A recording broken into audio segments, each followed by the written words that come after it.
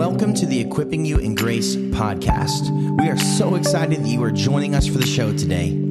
This podcast aims to explore a biblical life view in a conversational tone. Let's join our host and founder of Servants of Grace, Dave Jenkins, for today's episode. Thanks so much for listening.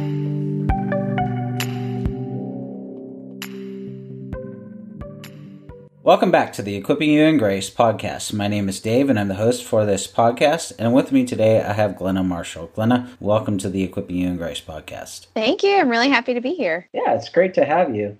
Can you tell us about your life, marriage, ministry, and some of the current ministry projects that you're working on? Yeah, so I've been married to my husband, William, for 16 years, and we have two boys who are 4 and 11. And we live and serve in rural Southeast Missouri, where my husband has been pastoring our church for the past 14 years. And I, in my very little spare time between parenting and doing lots of church stuff, I write as much as I can. My first book is coming out August 1st. And then I actually just turned in another manuscript for a book that's coming out next spring. So those are kind of my big projects right now is book writing. I'm kind of glad to have a little bit of a break at this moment. You thinking about writing something else? My husband keeps asking me what book number 3 is going to be about, and I keep shutting him down really fast.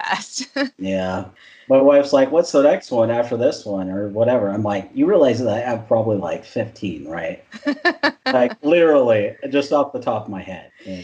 Yes, I used to think that. And then I got down to writing the manuscripts, and I think my brain melted a little bit after the last one. So I needed a good break. And then hopefully there will be more after I've had a little rest, I guess. Rest is good, and taking a break and relaxing after working hard is always good. Yeah. Well, wonderful to hear more about you and what the Lord is up to there in Missouri with you guys. Can you tell us about your book that's coming out here? The Promise is His Presence, Why God is Always Enough. Why did you write it? Yeah, so I think probably every writer who's written anything would say this, but it's a message I really had to live and learn before I wrote it, and I had no idea that I would be writing a book about this when I was living it.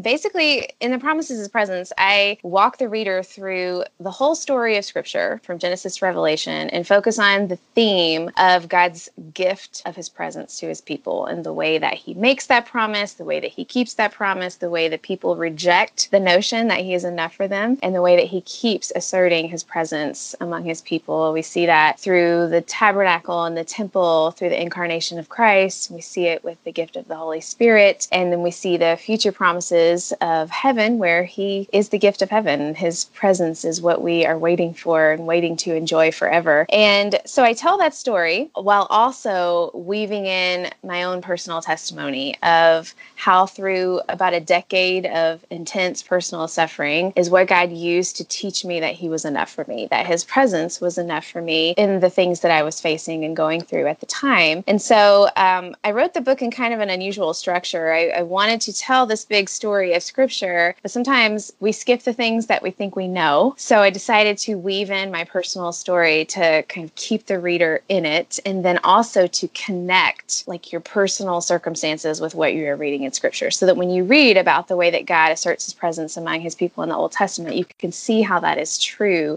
how His enoughness is a term I use in the book several times.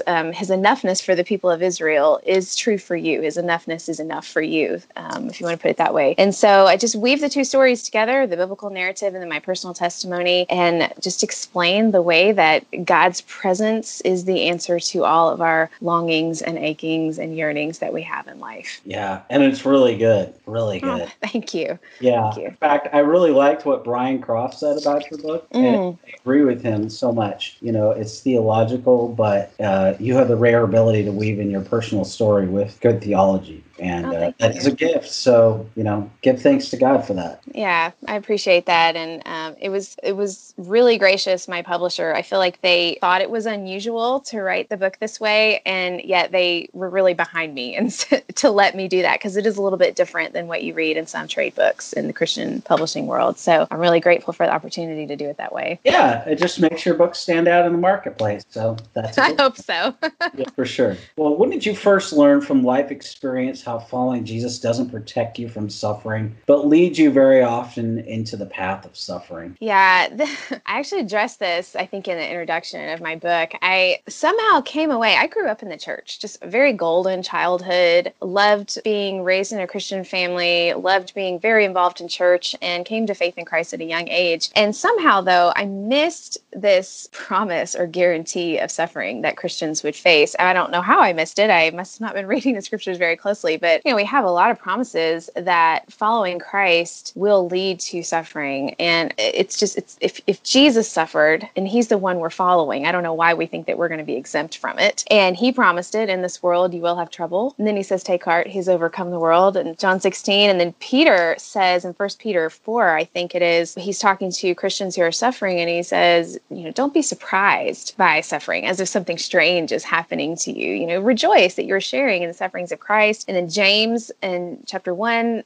says, when you face trials of many kinds, not if you face trials of many kinds. So you have this language all throughout the New Testament that following Christ is going to lead to some hard places. Somehow I missed that growing up in the church. And I really thought that if I'm really obedient and I really do my best, then God's going to give me what I want. And it's funny because though I wasn't raised in a prosperity gospel church culture, that type of thinking is so sneaky and it really just creeps in at any place it can get to. And I really thought that, following the rules, I was a little bit legalistic as a child growing up in church, but I thought following the rules would guarantee that God would give me everything I wanted, because that was what blessing meant. So I had a real misunderstanding of what the word blessing was anyway. Never thought that blessing could be equated with suffering. And so it really wasn't until I was in my 20s, my husband and I got married and began trying to have a family and ran into infertility. And it was this first real hard turn in my life where I had to step back and think, wait a second, this does not go along with what I have mapped out my life to be. And I am asking the Lord to give me something that's good. I'm asking for a child. I believe that he can, so why won't he? And then I had to step back and think about, what does this communicate about God's character? What do I really believe? Is he loving me? Is he being good to me? And so it was the first time I had to question, what place did suffering have in the Christian's life? And I'm a little embarrassed to say it took me that long to question it. Into my mid-20s, I had a very sheltered life up to that point. But that's when I began to go to the scriptures and see that the Christian life is not a guarantee that you won't suffer. It's actually a guarantee that you will. And it's what you do with that suffering and how you respond to it. That's how God uses suffering to refine your faith and to conform you into the image of Christ. Well, you said a lot there. I grew up in the church also, became Christian at a very young age. And, I can say that the same is true for me. Although, our experiences are different.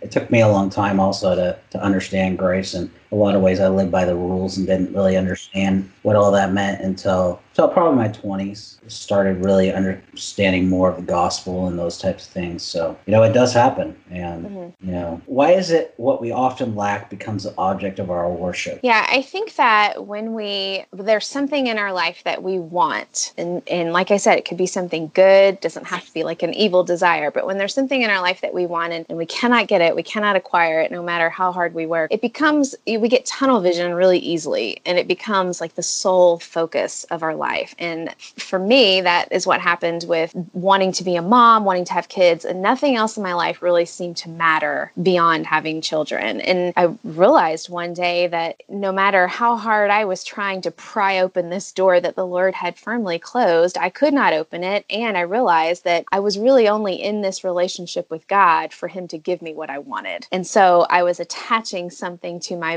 beliefs about God. So generally I would say that yes, God is good, but I really would believe that he was good if he would give me what it was I wanted. And so that opened my eyes to the fact that I wasn't worshiping God. I was worshiping God plus something else. I was worshiping what I wanted him to give me. And I think we do that because we just, like I said, we get tunnel vision and we obsess over the things that we cannot have rather than stepping back and looking at what God might be doing when he says no. We tend to refuse to see no as anything other than bad, or God is wrong, or we're doing something wrong, or something about the situation is wrong. But that's not always why God says no. And sometimes we don't know why he says no, but he is right in his no. that he says to us. And if he, as the psalmist says, God withholds no good thing, that's really true. Then we have to look at his no or his yes, whatever it is that he does with our circumstances, not as him withholding something good, but doing what is best for us, kind of turning those terms on their head and, stepping back and saying, okay, his no is not necessarily a bad thing, which is really hard when all you want is the one thing that you can't have. And I talk a lot about this in the book with the Israelites, because I feel like they had lots of tunnel vision, especially when they're wandering in the desert and all they can think about is what they're going to eat the next day, even though God has already provided for them. And they get so hung up on the things that they had back in the day when they were in slavery in Egypt. They really romanticized the past like it was a really good time. They were slaves, and yet they're in the desert and they're questioning God at every turn. When he doesn't do exactly what they want him to do, they just jump ship so quickly. And I really identify with that when I look at my own circumstances. I worship the thing I can't have, and I construct or kind of stitch together some haphazard way to meet my own needs, which is, I think, what we see the Israelites doing throughout the Old Testament. Yeah, that's really well said. I'm reading 1 Samuel, and I mean that's what it's all about. Yeah, they're like, oh yeah, we have the ark and we can go to battle. Oh wait, God didn't say we could go.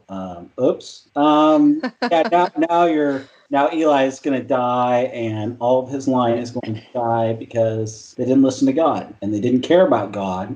They were selfish and wicked. Oops, there you go. And here God's showing them, hey, look at how great I am. Look at how good I am. Look at how I'm orchestrating all of history for your good. And we often think, people often think, God's evil. And, that's so wrong. What they don't see is that this God is orchestrating all those things in the Old Testament. And God is faithful. He's patient. He's showing his character and his ways, and Israel just can't see it. And you're exactly right. We can't see it. We don't have eyes to see. That's why we have, that's what God does when he causes us to be born again. He allows us to have the illumination of the Spirit and to be able to see these truths in the Scripture. And we still need that as Christians. We need the illumination of God's Spirit. Yeah, I agree. And I think too, so when he allows trials and sufferings into our life, those are just really good opportunities for us to lean away from the things that, all those things that take our attention, the things that we lack, that we're so focused on. Sometimes it's those really hard trials that kind of help reset our vision and help us refocus on, okay, what is actually true about God? It's for me, historically, it's been the times of suffering and trial that have helped me see what is his faithful character like, kind of pulls me out of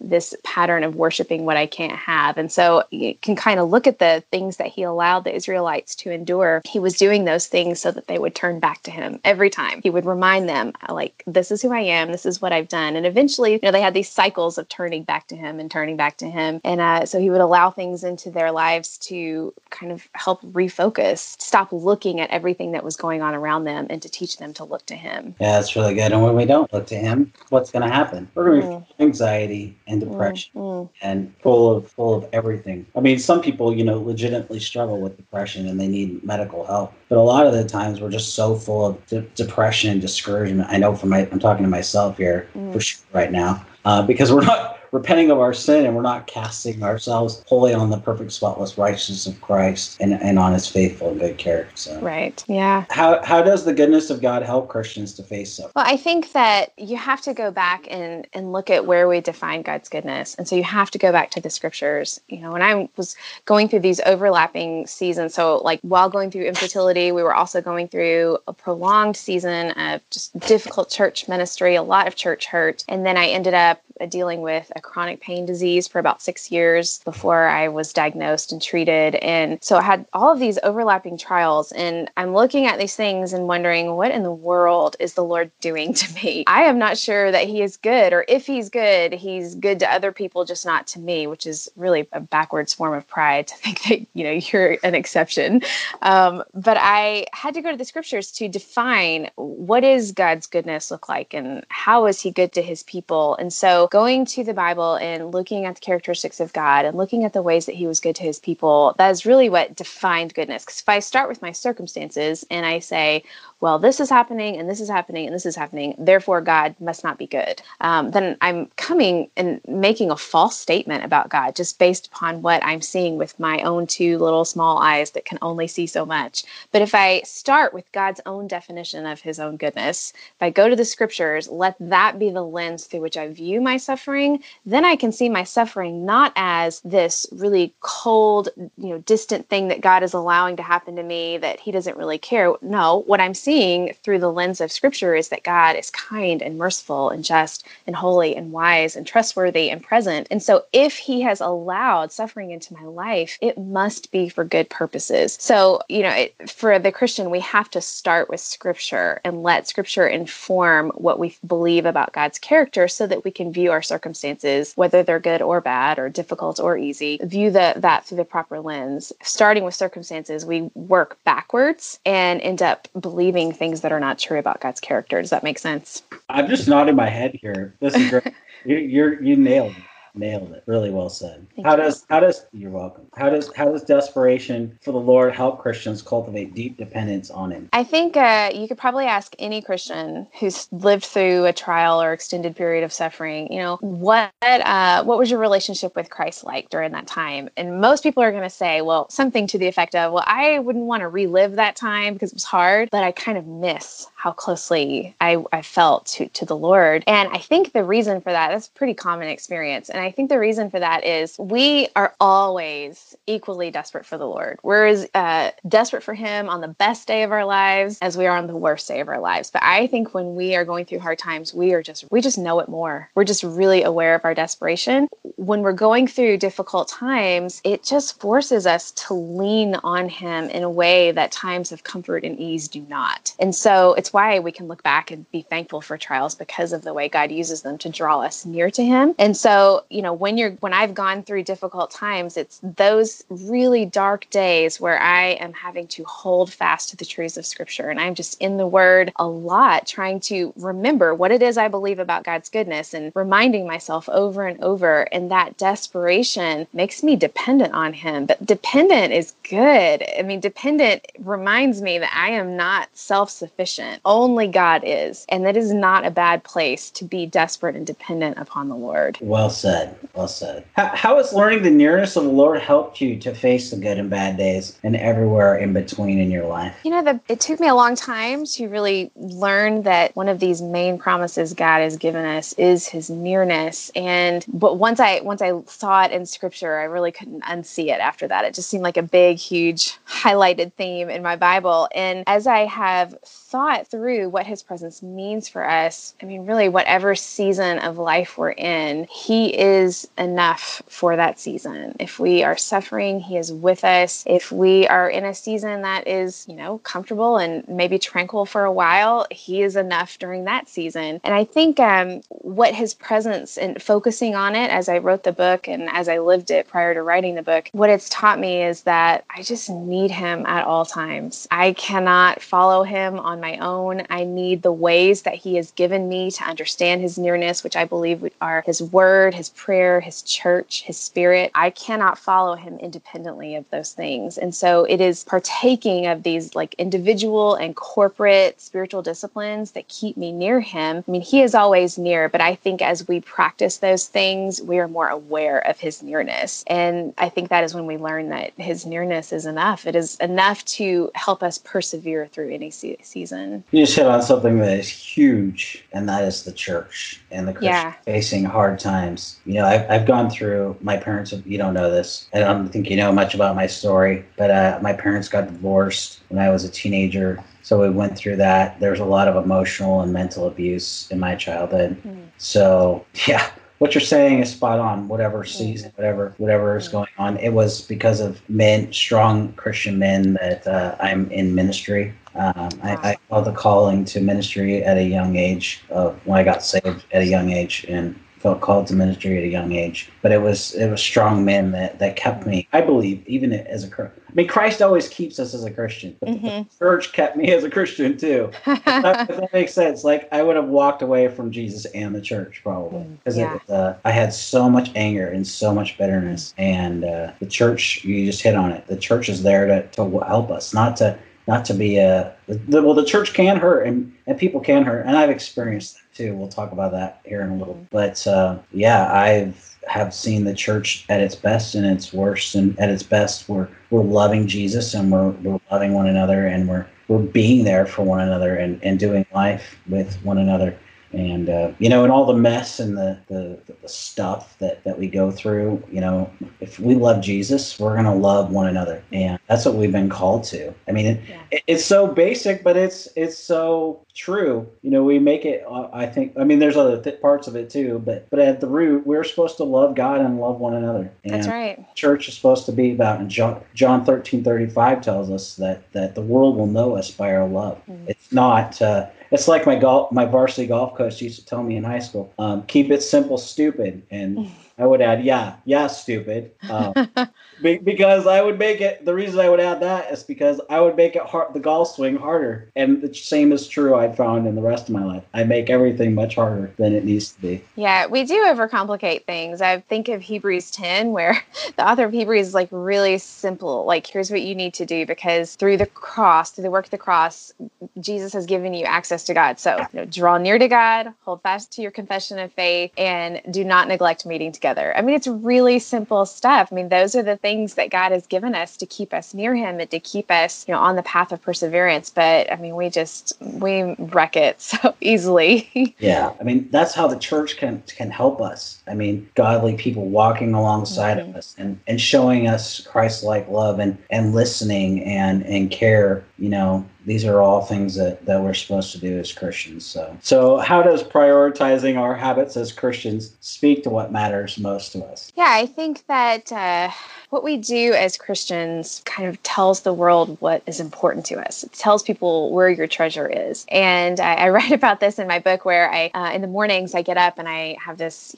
habit of making the coffee and reading my Bible and praying. And then I go to the front of my house and I kind of watch my neighborhood wake up. And I can tell which neighbor is going to do what each morning. And I know what's important to them, from reading the newspaper to walking the dog and all of these different things. And I think that as Christians, for me, rising early to read the Word is really the only guarantee that it's going to happen during the day. And I find that, as believers in Jesus, to quote the Catechism, and I'm going to totally wreck this because I have a Baptist upbringing, I did not grow up with Catechism, but we are not our own. We belong body and soul to Christ, or to God. And so what we do with our days is a reflection of who we belong to. And so prioritizing those habits of Bible reading and prayer, and then think of the corporate ones of church attendance and involvement, communion, and those things declare who we belong to and who our treasure is. So, I always go back to the way that I am most certain that God is with me. The way that I know that he is present is not some feeling that I get, but it's sitting in the morning, opening up the Word, reading the words he has written for us, and knowing, heart and mind that he is with me because he has declared it in his Word. The way that I'm confident in his presence is by reading it in his Word, by praying to him, by meeting with people in my local church, and knowing that the same Holy Spirit who dwells in me dwells in them, and enjoying God's presence that way through the body of Christ. Well said. What role has reading, studying, and meditating helped you in the challenges you write about in your own book? Going to the Bible, this is going to sound so cliche, but going to the Bible as the answer to what I was struggling with, it changed my life. And that does sound cliche, but it's a cliche for a reason. And I previously, up to kind of these seasons of infertility and church hurt and chronic illness, I had really gone to the scriptures for, some kind of, hey, what's in it for me? What can I learn about, how much God is going to do this for me, or how much he cares for me? And those things are true. He does care for us and he loves us, and the Bible is full of those promises. But when life got really hard, I needed to go to the Bible and figure out what was true about God's character, as I said earlier. And so the habits of reading the Word, studying it, writing down and thinking through, meditating on the ways that God has loved and cared for his people, the ways that he exhibits his attributes of faithfulness and kindness and graciousness. Doing those things on a regular basis really did sort of rewire my brain a little bit. It changed the way that I looked at all of life. And for that reason, I'm really thankful that the Lord had me walk through those seasons, because if not, I think I could have just sailed along in this comfortable life of ease, thinking that, well, I'm a pretty good Christian and God really loves me. Look at my life. Look how great it is. But when I walked through a season of difficulty, I was able to say, I'm actually really struggling to hold on to my faith here, but look at the word and look how great God is and look how faithful he is. And so doing those things helped me to not necessarily overcome the challenges, because the Lord didn't necessarily remove those struggles from my life, but they helped me to hold fast to his faithfulness in the midst of them. And I'm really glad that he didn't necessarily remove me from those trials as I was learning about his character, because I think then I would have valued the ease of suffering more than I would have valued him.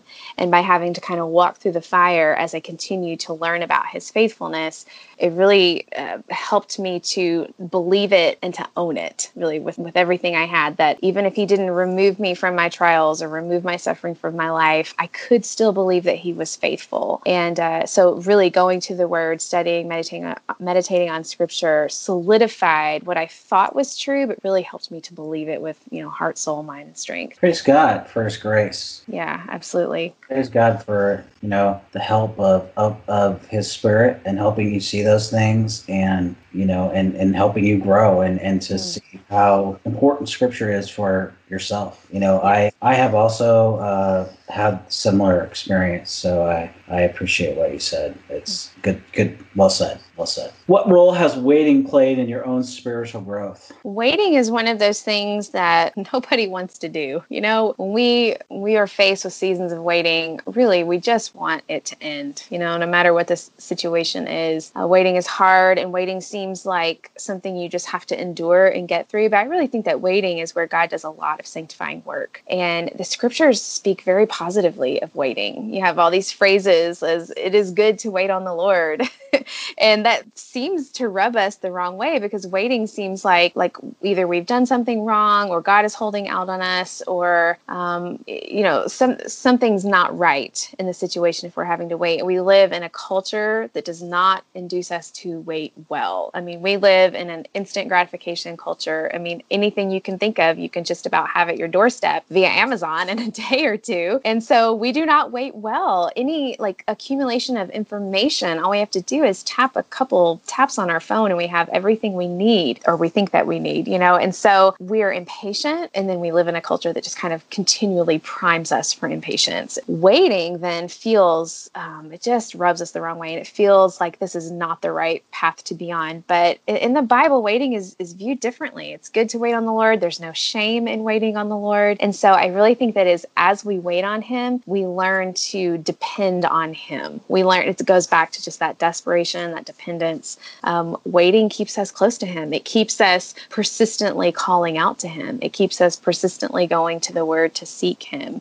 He is not Santa Claus. He is not a genie in a bottle, and we should not treat him that way. It is good for us to wait on him, because I think it cultivates trust over time. That's really well said. I have an article coming out on that, on waiting on the Lord, and some challenges that I'm going through, and what you said is just spot on. The only thing I would add, it helps us to become formed by the word, as you talked earlier, and so yeah, absolutely. Like that, but just encouraging our listeners. How did you learn to ask good questions of the biblical text, not to doubt God, but to develop for the trust in his revealed character in the word? My husband has always encouraged our congregation over the years that good ways to study the Bible are to ask questions of the text, and to study the text as if you're going to teach it, and to ask questions of it. Those things are going to help you study more deeply and to pay better attention. And so as I'm going through these difficult seasons, I am looking at the word, and I'm asking, instead of looking for what's in it for me, because that approach was not helping me. It was not encouraging me during my times of suffering.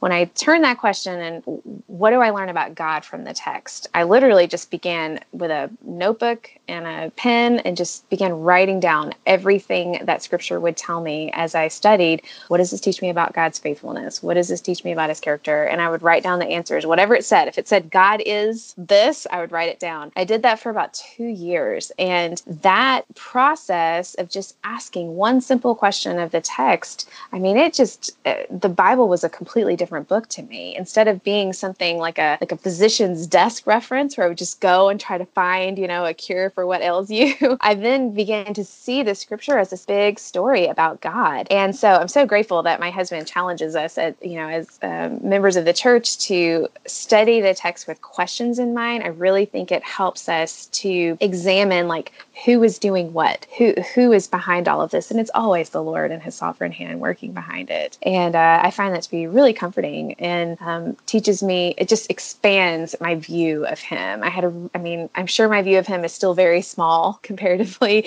to what he actually is. But before I began looking at the scripture this way, I just had such a teeny tiny little view of what he was like. Amen. We could sit here and talk about that. The yeah.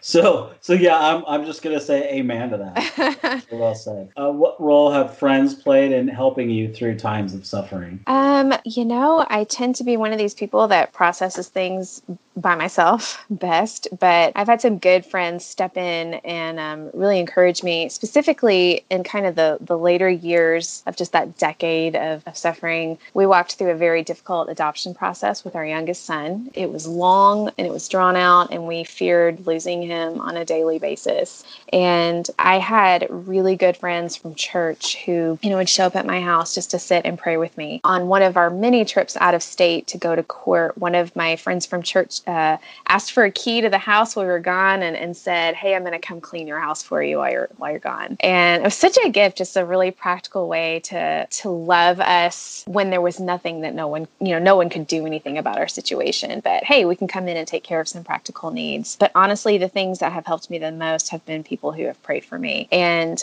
I've learned that if people tell me they're going to pray for me, I really try to believe them. And I know what a comfort it is to know that people are upholding you in prayer when you're suffering and interceding on your behalf. And so I've learned that, when I'm talking to someone who's going through a trial, there may not be anything I can do, but I know I can pray for them and I will do it. And I know what a gift that is. That's so good. I agree. I've experienced that too. Not exactly what you've gone through. Yeah.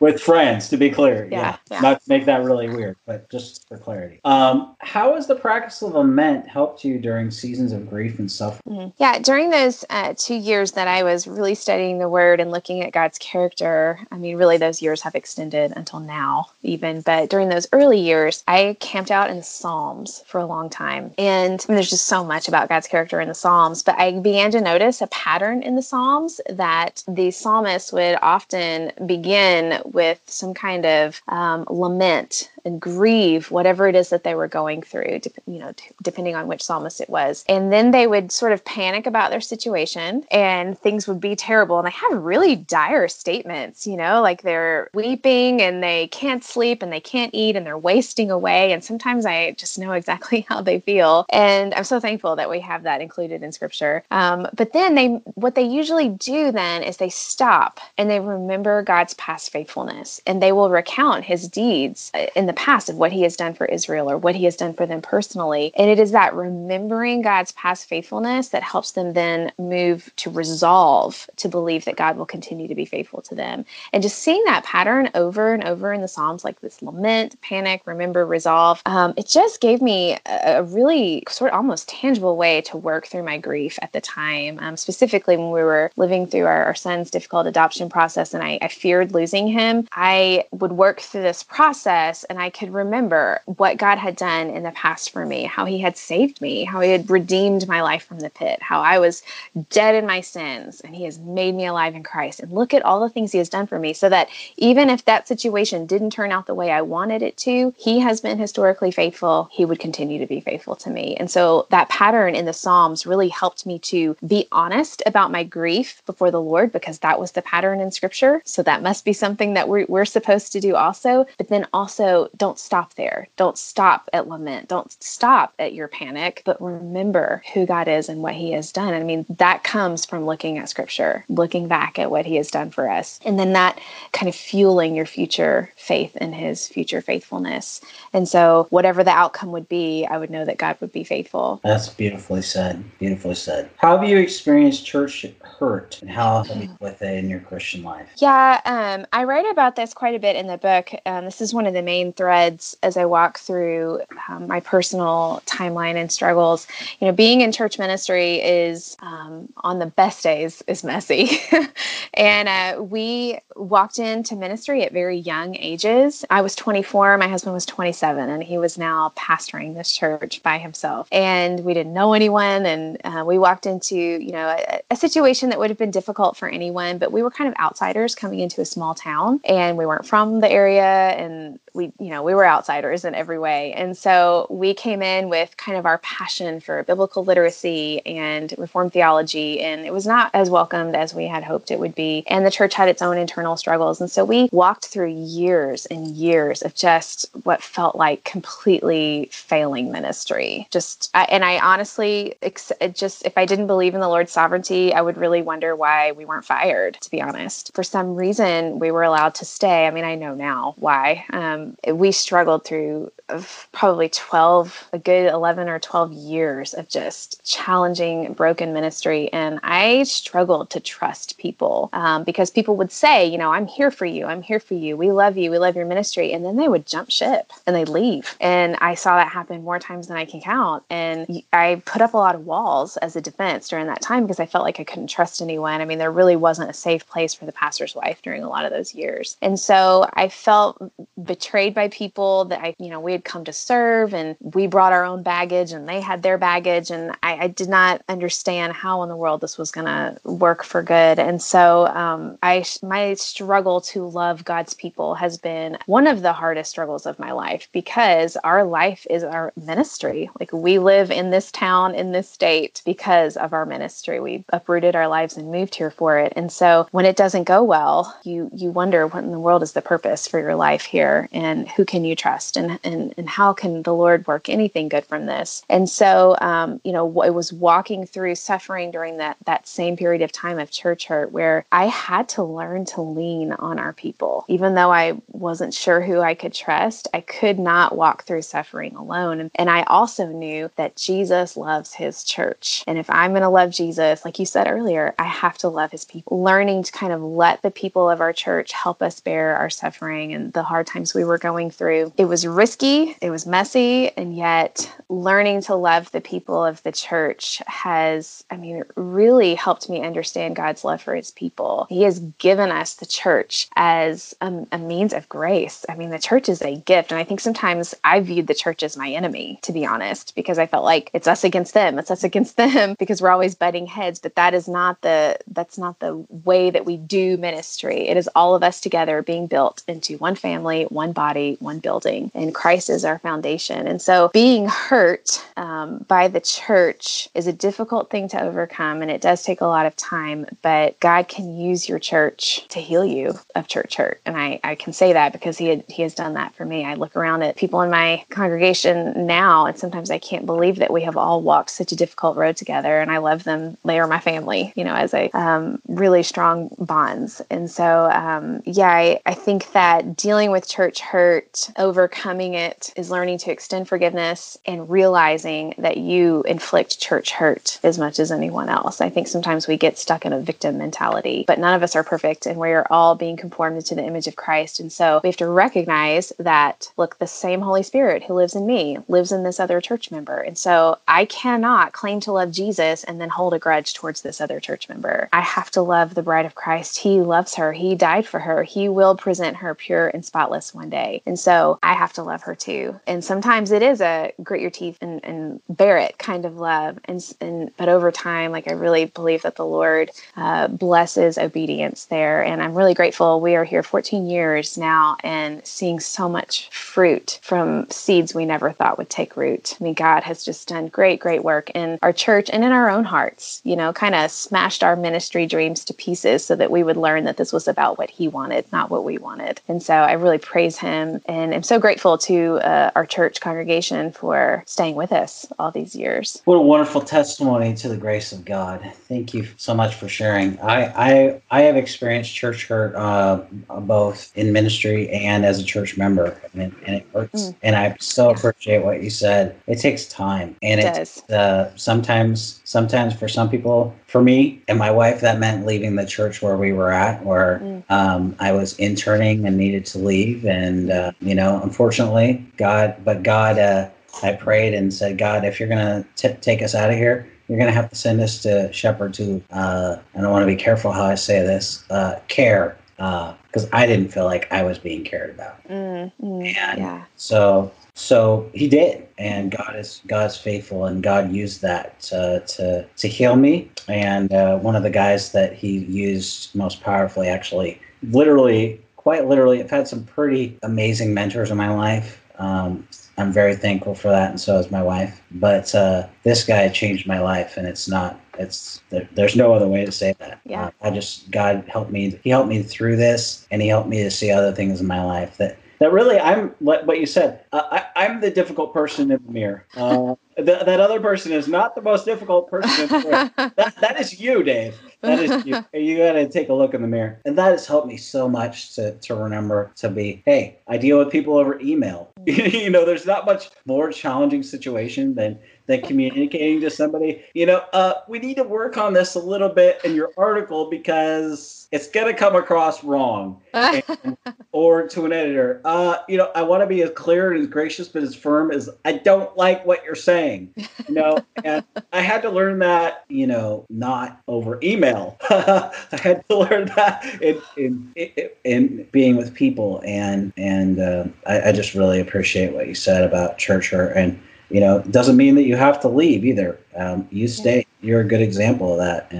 But sometimes some people have to leave too. Yeah. And that's okay. I think you have to look at, what is happening in the leadership, what is coming from the pulpit. There's just so many factors into whether or not you should stay or go. And I've seen a lot of people go for the wrong reasons. I've seen a lot of people stay that have surprised me. And, we just go back to, how can we best love the church, and what does Christ's love for his church look like in our setting? And so, it's a tough call. Yeah. We're not trying to give a prescription for staying or leaving in church hurt, just to be clear. We're just saying this is what we've gone through. And exactly. You have to pray about it and seek get lots of godly wisdom and the word. So there's a lot, that we haven't covered about this. I mean, some of these are just a podcast in themselves, to be honest. But just as we wrap up, what takeaways do you have, Glenna? Yeah, I just, as I have thought through as we've been talking, and, the theme that just comes up in just about every question that you've asked, and these are good questions. If I could encourage any listener, whatever situation that you are enduring right now, go to the word, brother or sister. Like, knowing what is true about God's character and how he loves his people by being near them is what will sustain you through your trial. I don't know of any other takeaway I can give that's better than get in your Bible every day with as much desperation as you can muster and hold fast to the Lord who holds fast to you. I'll echo that prayer all day long. Yeah. All day long. That's right.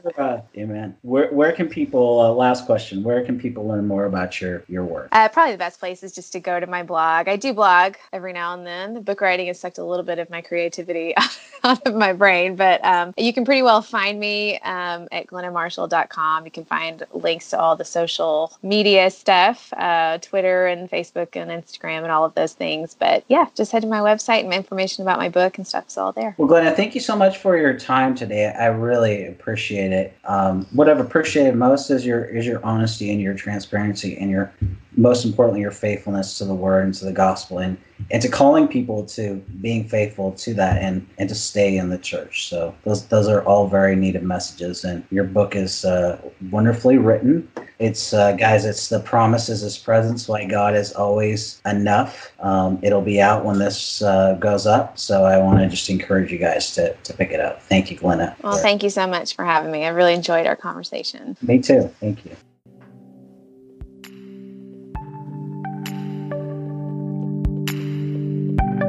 Thank you so much for listening.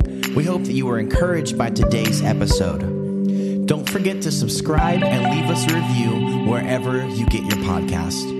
For more uplifting and thought-provoking content, please visit us online at servantsofgrace.org. You can also follow us on Twitter and Instagram at Servants of Grace, and on Facebook at facebook.com/servantsofgrace.